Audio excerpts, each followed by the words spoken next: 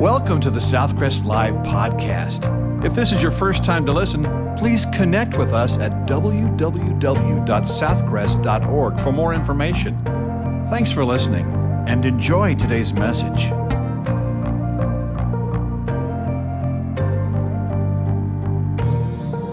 We finished going through the Bible, the book, and we have about 3 or 4 weeks before we emphasize Christmas and talk about Jesus coming to the earth, and then we'll have the new year. And so for the next 3 weeks, I want to do something that I've done 5 or 6 years ago for several reasons. We have a lot of new members. In fact, I won't ask you to raise your hand, but I would dare say a large group have joined within the last 5 or 6 years right here. And I also know that you don't even remember what I preached last week, much less 5 or 6 years ago. So it doesn't hurt to be reminded from time to time, does it? We're going to talk about what it means to be a church for a couple of weeks here. What is a church? What are we about? What are the core values of our church and what we do here and how we function as a church?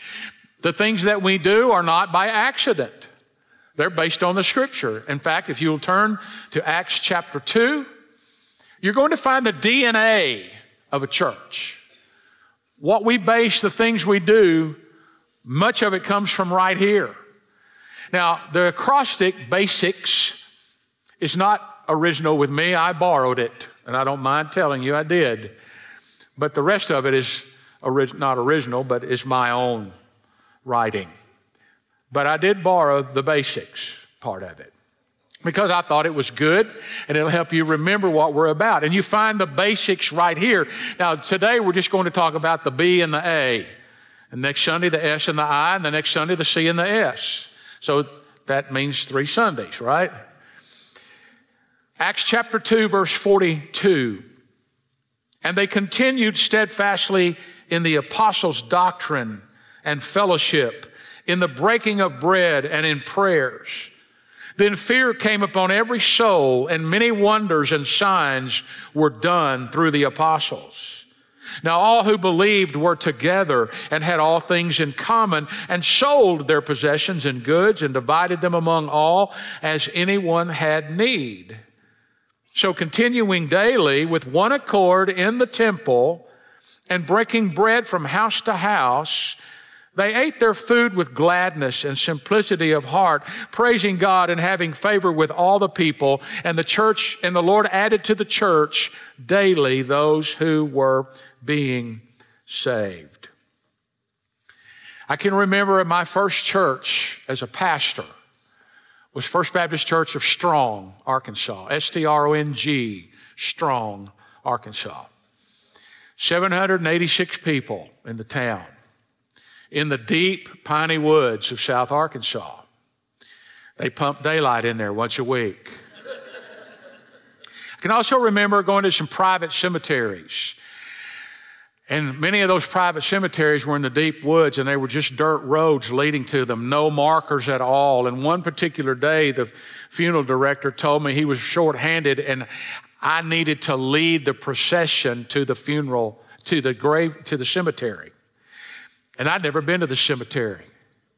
And I'm going through the deep woods, and I come to a place where there are 6 dirt roads that intersect, none of them marked.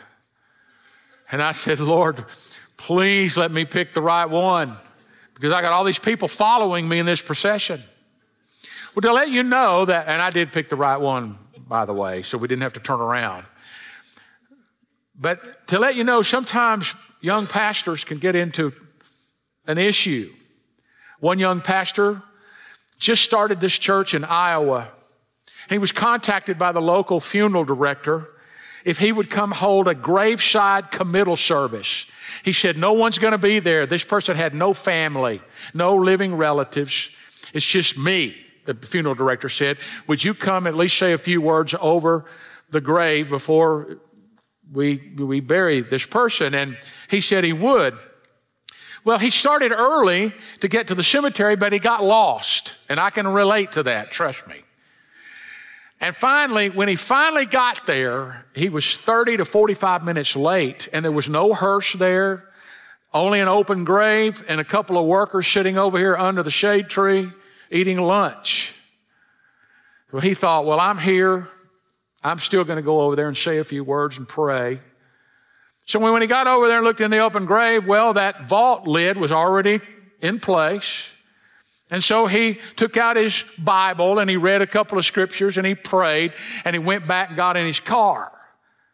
And while he was driving off, one of those workers over there under the tree said to the other one, maybe we should have told him that is a septic tank.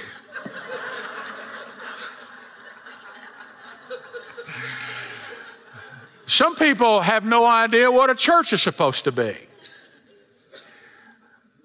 What is the danger facing a church? Now, obviously, we're battling the forces of darkness and principalities, the world, the flesh, the devil. We're facing increasing moral breakdown in our society.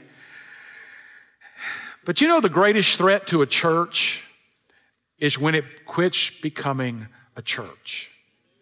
Now, you can still have the building and you can still have meetings, but you quit becoming a church. You have all kinds of activities. You have other things going on, but you forget what you're about. And so every now and then, I think it's good for us to be reminded of what we are and how we function and what we're about.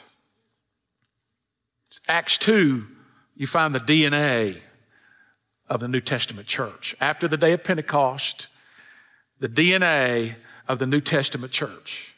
And so we're going to look at the first two letters of the word basics. The first one is Bible study. The church in small groups. Now, in verse 46, we're told that they met in the temple courts, and there's a bunch of them, and we'll talk about that in just a second. But you also find them meeting in the homes. They broke bread together in their homes and ate together with glad and sincere hearts. So, in reality, the New Testament example is that every believer should have a large group setting and a small group setting. There's something about being in a small group. Now, we call those Sunday school classes or life groups, which stands for love, instruction, fellowship, and evangelism. It's a smaller group. And folks, let's just face it, our church has grown to a tremendous size. Now, in our church, we have smaller groups. Now, our small groups are still large, but they're smaller than this. Sunday school originated a couple of hundred years ago when a man by the name of Robert Raikes offered some literacy classes to children who were having to work 6 days a week. They weren't able to go to school. They weren't allowed to go to school. And so on the Sunday, they would then meet and he would teach them to read. Now, he was a Christian and he was an evangelical and he would read the Bible to them and all. And then later it developed into what we call Sunday school. And a lot of people think Sunday school is for children. But in reality, it's for all of us, because if you're ever going to feel like you're a part of this congregation, you're going to need a smaller group setting or you're not going to know anybody. Now, what does a Sunday school class do? Let me mention three things. First of all, it's a place for preparing. We teach the Word of God. Verse 46 says verse 42, they continued steadfastly in the apostles' doctrine. They didn't have the New Testament, hadn't been written yet. They had the Old Testament. They had the Jewish scriptures, what we call the Old Testament, and they listened to Peter, James, and John, and any other apostle that would teach, because they wanted to know what the doctrine was. They wanted to know what the Holy Spirit had spoken to them, and so they followed that teaching. Bible study. We believe here that the Bible is God's written word for us. It is relevant. It's absolutely true. And when the Bible is read, God speaks. When the Bible is preached, God speaks. When the Bible is taught, God uses it through His Spirit to touch lives of people.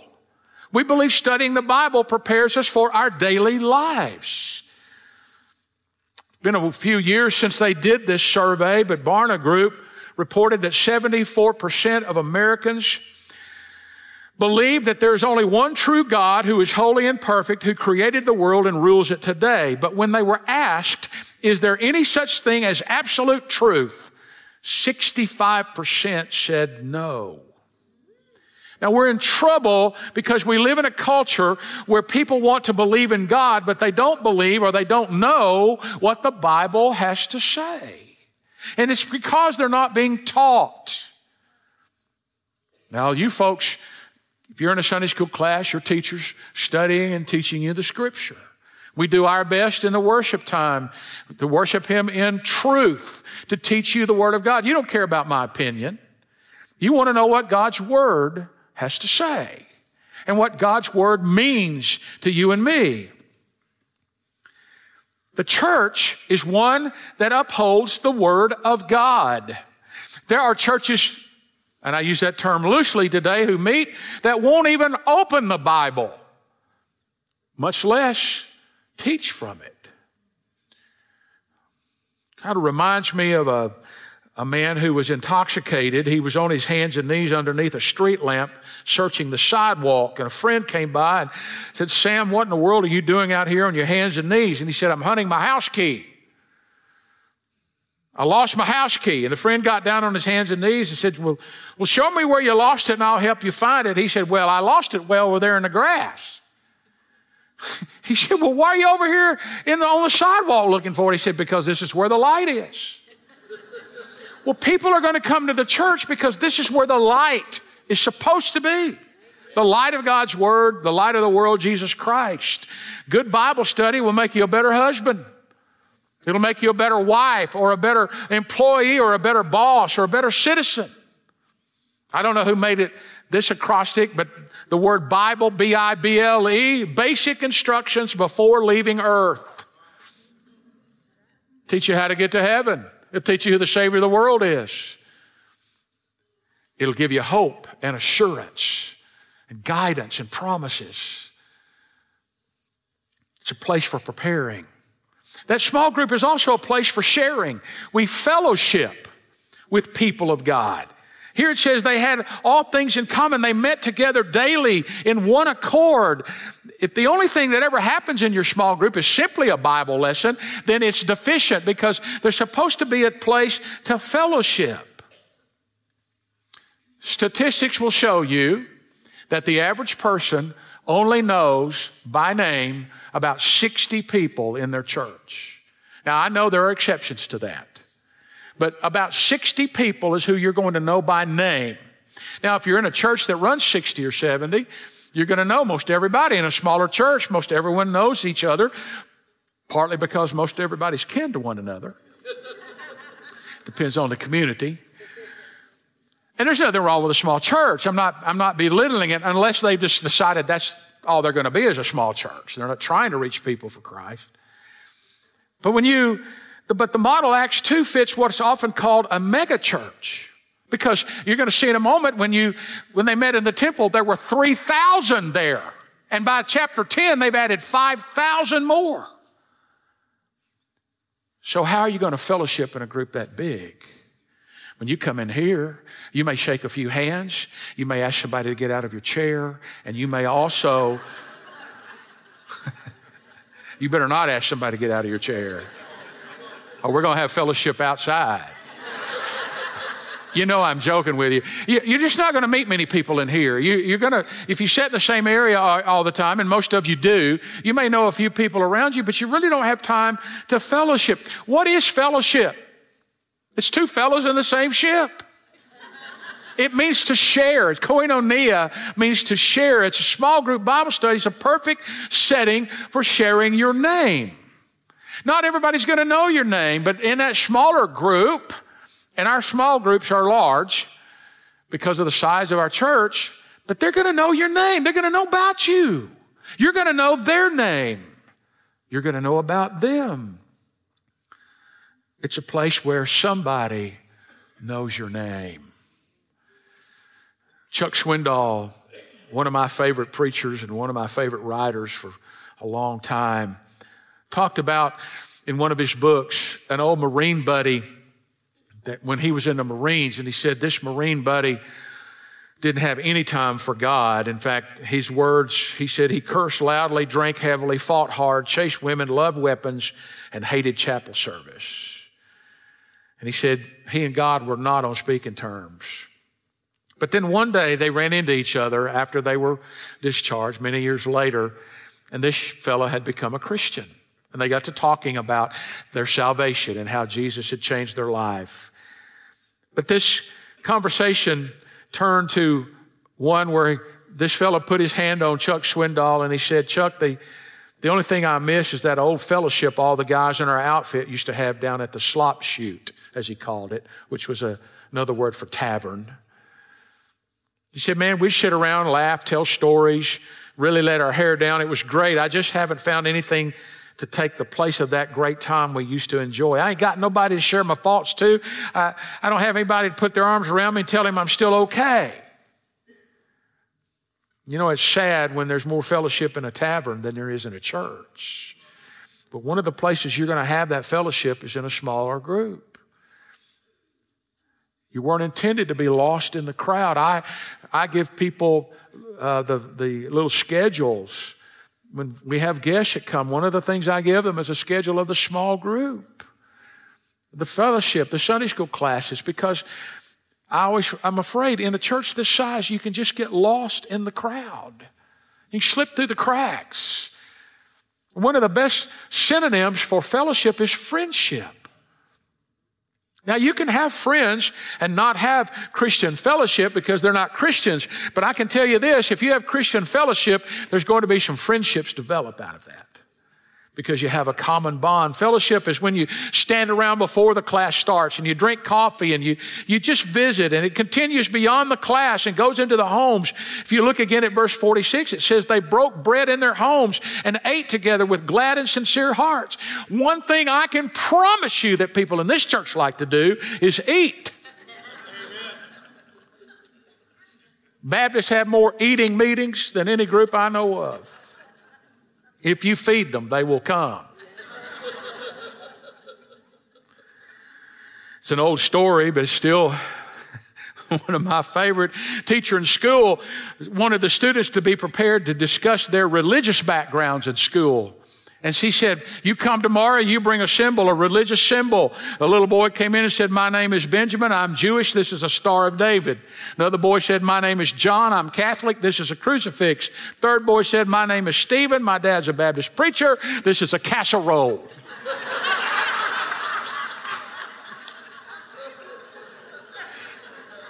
Eating together, being a fellowship, part of it, that's part of it.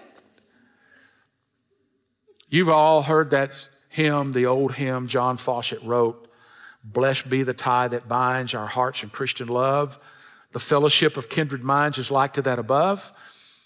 But I bet you've never heard the third verse.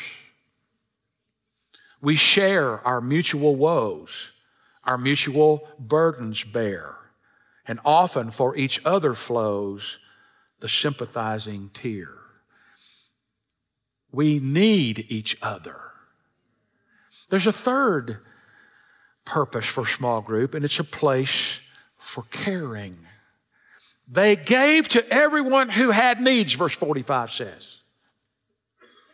That means they knew the needs of their members and they met the needs of their members. Everyone has needs. Everybody has some concerns, but if you're not in a small group, chances are our church won't even know about your needs unless you tell us. I'm going to tell you, I mentioned earlier that we've had a lot of funerals in the last, few months. I've been in homes where the people have been in Sunday school classes, Bible study groups, small groups. And I've been in those that didn't have that. And let me tell you, there's a marked difference in the ministry that goes on. We were up here Thursday night for that men's long shot meeting. And I noticed a group down the hall. There was a Sunday school class providing a meal for Fred Steck's family. And Fred and Jody had moved off 4 months ago. But they came back for Fred's service on Friday. And that Sunday school class is ministering to them even though they're already gone. I'm here to tell you, when we get word that somebody's died, our first question is, are they in a Sunday school group? Because if they say yes, I'm immediately at ease thinking, I already know they're being ministered to. They come when you're in the hospital. They pray for you. They rejoice when you rejoice, especially at times of sorrow. Are they there? I'm here to tell you, it is a blessing as a pastor to see these smaller churches function. We're like a mall with a lot of little churches in it. That's what we are. And the bigger we are, the smaller we have to be in order to take care of people. Amen? It's the ministry arm of our church. We care for one another. In 1988, in the Winter Olympics, Dan Jansen, speed skater, was favored to win the gold medal. But right before his first race, Dan received word that his sister had passed away with a long bout of leukemia. And bearing the weight of his sorrow, he laced his skates to win for his sister. On the first turn, he lost his balance and fell, causing him to lose the race. 4 days later, in the 1,000-meter race, he fell again. And the whole country mourned over Dan Jansen's failures. According to Sports Illustrated, Dan received many letters of consolation. One letter among them was remarkable. It was from Mark Arrowwood, a 30-year-old mentally disabled man from Doylestown, Pennsylvania. And Mark wrote these words, "Dear Dan, I watched you on TV.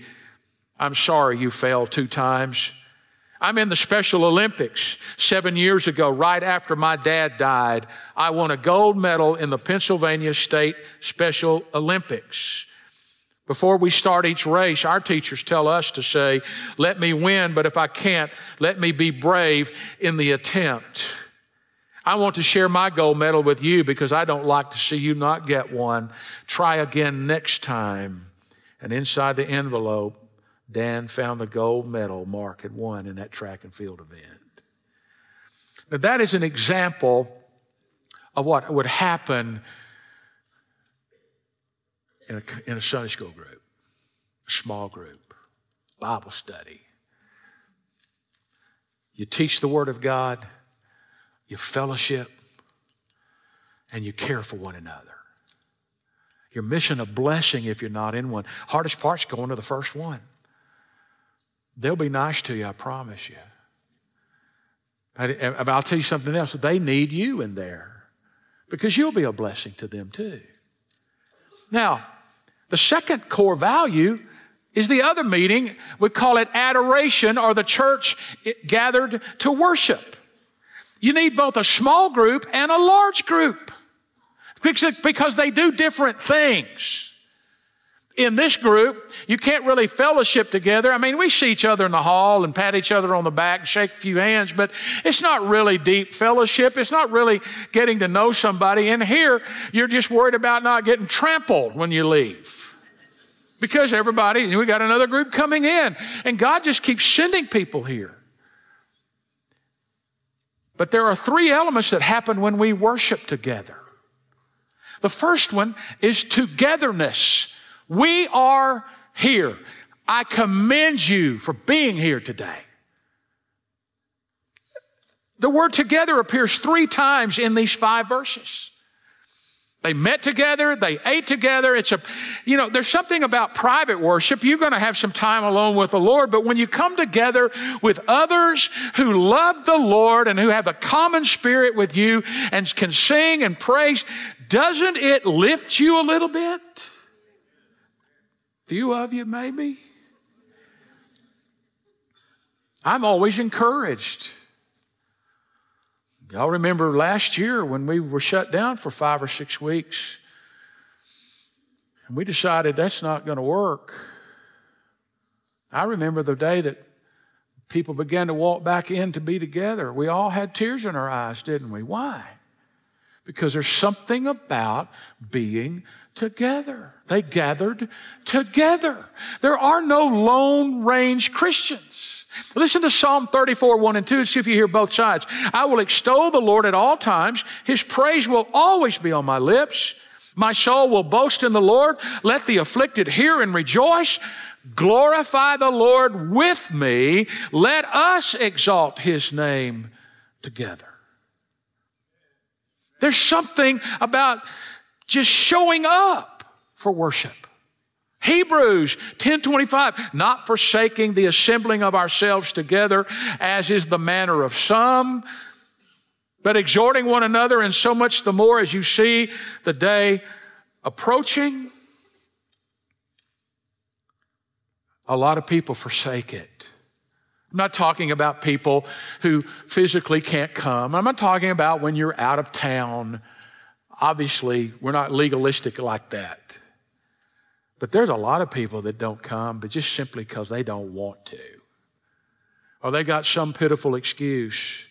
It's a selfish reason because they think, well, I don't get anything out of it. Have you ever thought about giving something in it? By you being here, just being together? You ever heard anybody say, well, going to church doesn't make you a Christian? No, it doesn't. But I can tell you this, when you become a Christian and you love Jesus, according to the scripture, you want to be part of a group of believers. You don't isolate yourself. Yeah, the church got problems. Church, you know why? You know why all churches have problems? Because they're just crawling with sinners. Wall to wall, wall to wall. This place is wall to wall with sinful people. Up on the stage too. Just forgiven. Whatever your excuse is, let me tell you something. You can't grow in the Lord. You keep forsaking meeting together. Now, listen, I know online is good. I'm not fussing at you if you're online. I'm not fussing at you, but I'm going to tell you, there's nothing like being in here. Well, especially when you sing together and the choir and orchestra leads us and they sing and we sing. And you ever had one of those moments, we have them just about every week, when God just comes down and touches your heart, and maybe there's tears in your eyes, or maybe you get chills on you, and then you go try to explain it to somebody. It just doesn't work. You try to say, oh, you just wouldn't believe that. You just wouldn't believe it. And then they're going, yeah. If they'd been here, they would have known. Second element, not only togetherness, but awesomeness. How's that for a word? God is here. It says in verse 43, everyone was filled with awe, and many wonders and miraculous signs were done by the apostles. Before you can truly worship, you have to acknowledge the presence of God in this place. Listen, I know he doesn't live in this building. But when God's people walk in this building, he lives in the building because he dwells in us. The reason we gather together is not to just sing songs and hear a sermon. We gather to worship him. The word worship is the shortened form of the old word worth, W-O-R-T-H, ship, worth-ship, which means that God is worth honoring. God is worth praising. God is here. I know he lives in you. They'll say, well, God's here. He's here in my home. He lives in me. No, yeah, he does. He lives in you. But it's nothing like when God's people gather together. A.W. Tozer wrote it this way about this holy awe that should be in our worship service. He said, I'm not talking about the solemn attitude that pervades many churches today. In some churches, they have the idea that if you create an atmosphere more like a funeral service, you're reverencing God. That is not what being filled with awe in God's presence is about. As a matter of fact, there have been times when people were so overcome by God's holiness and their lack of holiness, they fell to the floor under the conviction, under the burden of their sin, weeping and wailing. Being filled with awe can be loud sometimes. You're filled with awe when you've transcended your earthly view and caught a glimpse of the eternal glory of the living God. Like Isaiah in the temple, when we see the Lord high and lifted up, we fall at his feet in humble repentance and surrender. Louis XIV of France came with his royal party to church one Sunday. No one was there except the archbishop. And the king said, "Where is everybody? Why isn't anyone else present this morning?" And the archbishop said, "Well, I announced that your majesty would not be here today because I wanted you to see who came to the service just to flatter you and who came to worship God." Well, I don't know of any dignitaries that come here every week unless you're undercover. But a lot of people can come to church for the wrong reasons. Now, I'm going to confess to you that sometimes when I wake up at 5:30 on Sunday morning, when I first get out of bed, I don't want to come. I have to throw a little water on me first. You're not always going to feel like coming. But why do we come? Because God's here. And I want to be with God's people.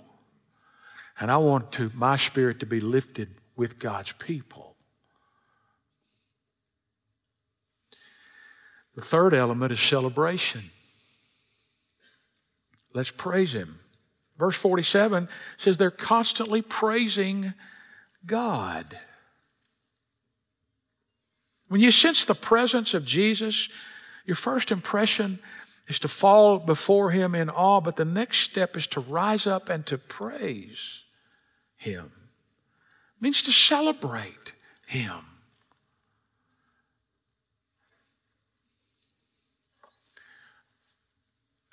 One of these days, I'm going to have a hidden camera,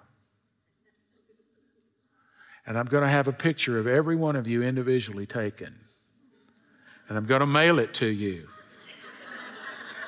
and you're going to see it. This is you during the music. I don't know where some men have gotten the idea that you can't sing, that somehow you check your manhood at the door if you sing. If I read my Bible right, King David was a warrior. You didn't mess with him. And yet, he played for Saul. I'm sure he sang. God puts a new song in your heart. Now, I'm not fussing at you if you don't sing, but at least act like you care. I've seen corpses with more expression than some people have. At least they put a little smile on them most of the time. I can't believe I just said that. You don't stand there frozen and mad. Some of you look like you were drugged into church. I'll be so glad when this is over. She brought me. I know you can do better. You know why? Because I've been to some football games with you.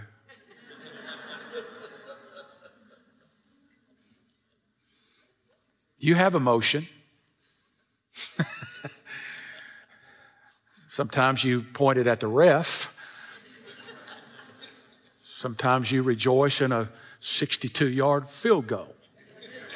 And I'm sure you stood there like this when he kicked that field goal.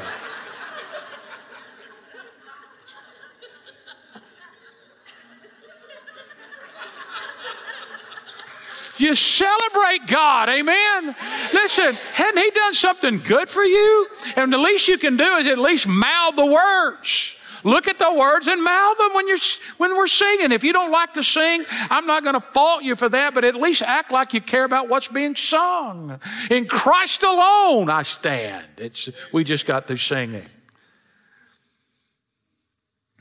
He rose again. He changed our life. He's our hope. We celebrate God. We celebrate and worship Him. Vance Havner says too many churches start at 11 o'clock sharp and end at 12 o'clock dull. If there ever was a real happy hour, it ought to be when we worship God. Amen. Doesn't have anything to do with drinking. That doesn't make you happy. Makes you stupid. At least when you leave here, there's no side effects or hangover. It ought to be a place when you come, Lord, I thank you for letting me be a part and celebrating you. It's our opportunity to express our love and adoration to God. But you know what? In order to do that, you have to know Jesus. Because you can come to church and not know Him. How do you become a part of a church? You know what a church is? All a church is a group of born-again, baptized believers. To be a member of the church, you have to know Jesus as your Savior. You committed your life to Him. You have to have been scripturally baptized. Now, I've gotten a letter or two from outsiders whose claim to say that I don't think baptism is important. I've never said that. You've never heard me say that. I don't believe baptizing makes you a Christian. You're baptized because you've had faith in Jesus Christ. Not to have faith. You're not baptized into Christ. You come to Christ and you're baptized to show it. It's the first act of obedience. It is important. It's not optional. It's the first thing Jesus wants us to do. Profess me before men. It is the public profession of your faith. I follow you, Jesus. I'm not ashamed. I know you were buried, you died and were buried and rose again. My old way of life is gone. I have a new life in Christ. You do that by placing your faith and trust in Jesus Christ. You're not baptized into Christ. And I can prove it with a scripture just like you try to proof text it the other way. But it's not optional. Because if you've really been saved, you want to be baptized. They probably didn't hear today when I said that, those people who write me these letters.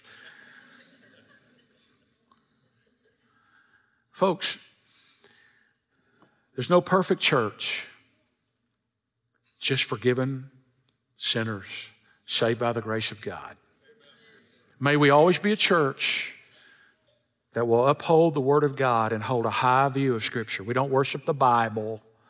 We worship Jesus Christ, but I hold the view that every word of this is inspired by God. There's no mistakes in it. It's inerrant. It's God's Word. It changes lives. And may we always be a church that will care for one another. We have to work that much harder at it the larger we get. It frustrates me not to know everybody's name. I'm always embarrassed. It embarrasses me when I can't call somebody's name. It does. I hate it. But my hard drive only has so much capacity. And it's still real slow. But I do know that if they get in a Sunday school class, somebody's going to know their name. Would you bow your heads with me? Lord, I thank you for creating the church. I thank you for the way that you've given us the example here in Acts chapter 2. But I pray for those today who don't know Jesus. Maybe they're on a church roll, they just don't know Jesus. I pray that you would show them their sin, that they could confess to you and be forgiven and come and give their life to you. And Lord, I pray that you would show them that being baptized is so important. It's really not an option. I pray that you'll continue to send people here. It's a little overwhelming at times, Lord, at how many could come, 10 or 15 in a week, want to be a part of this congregation.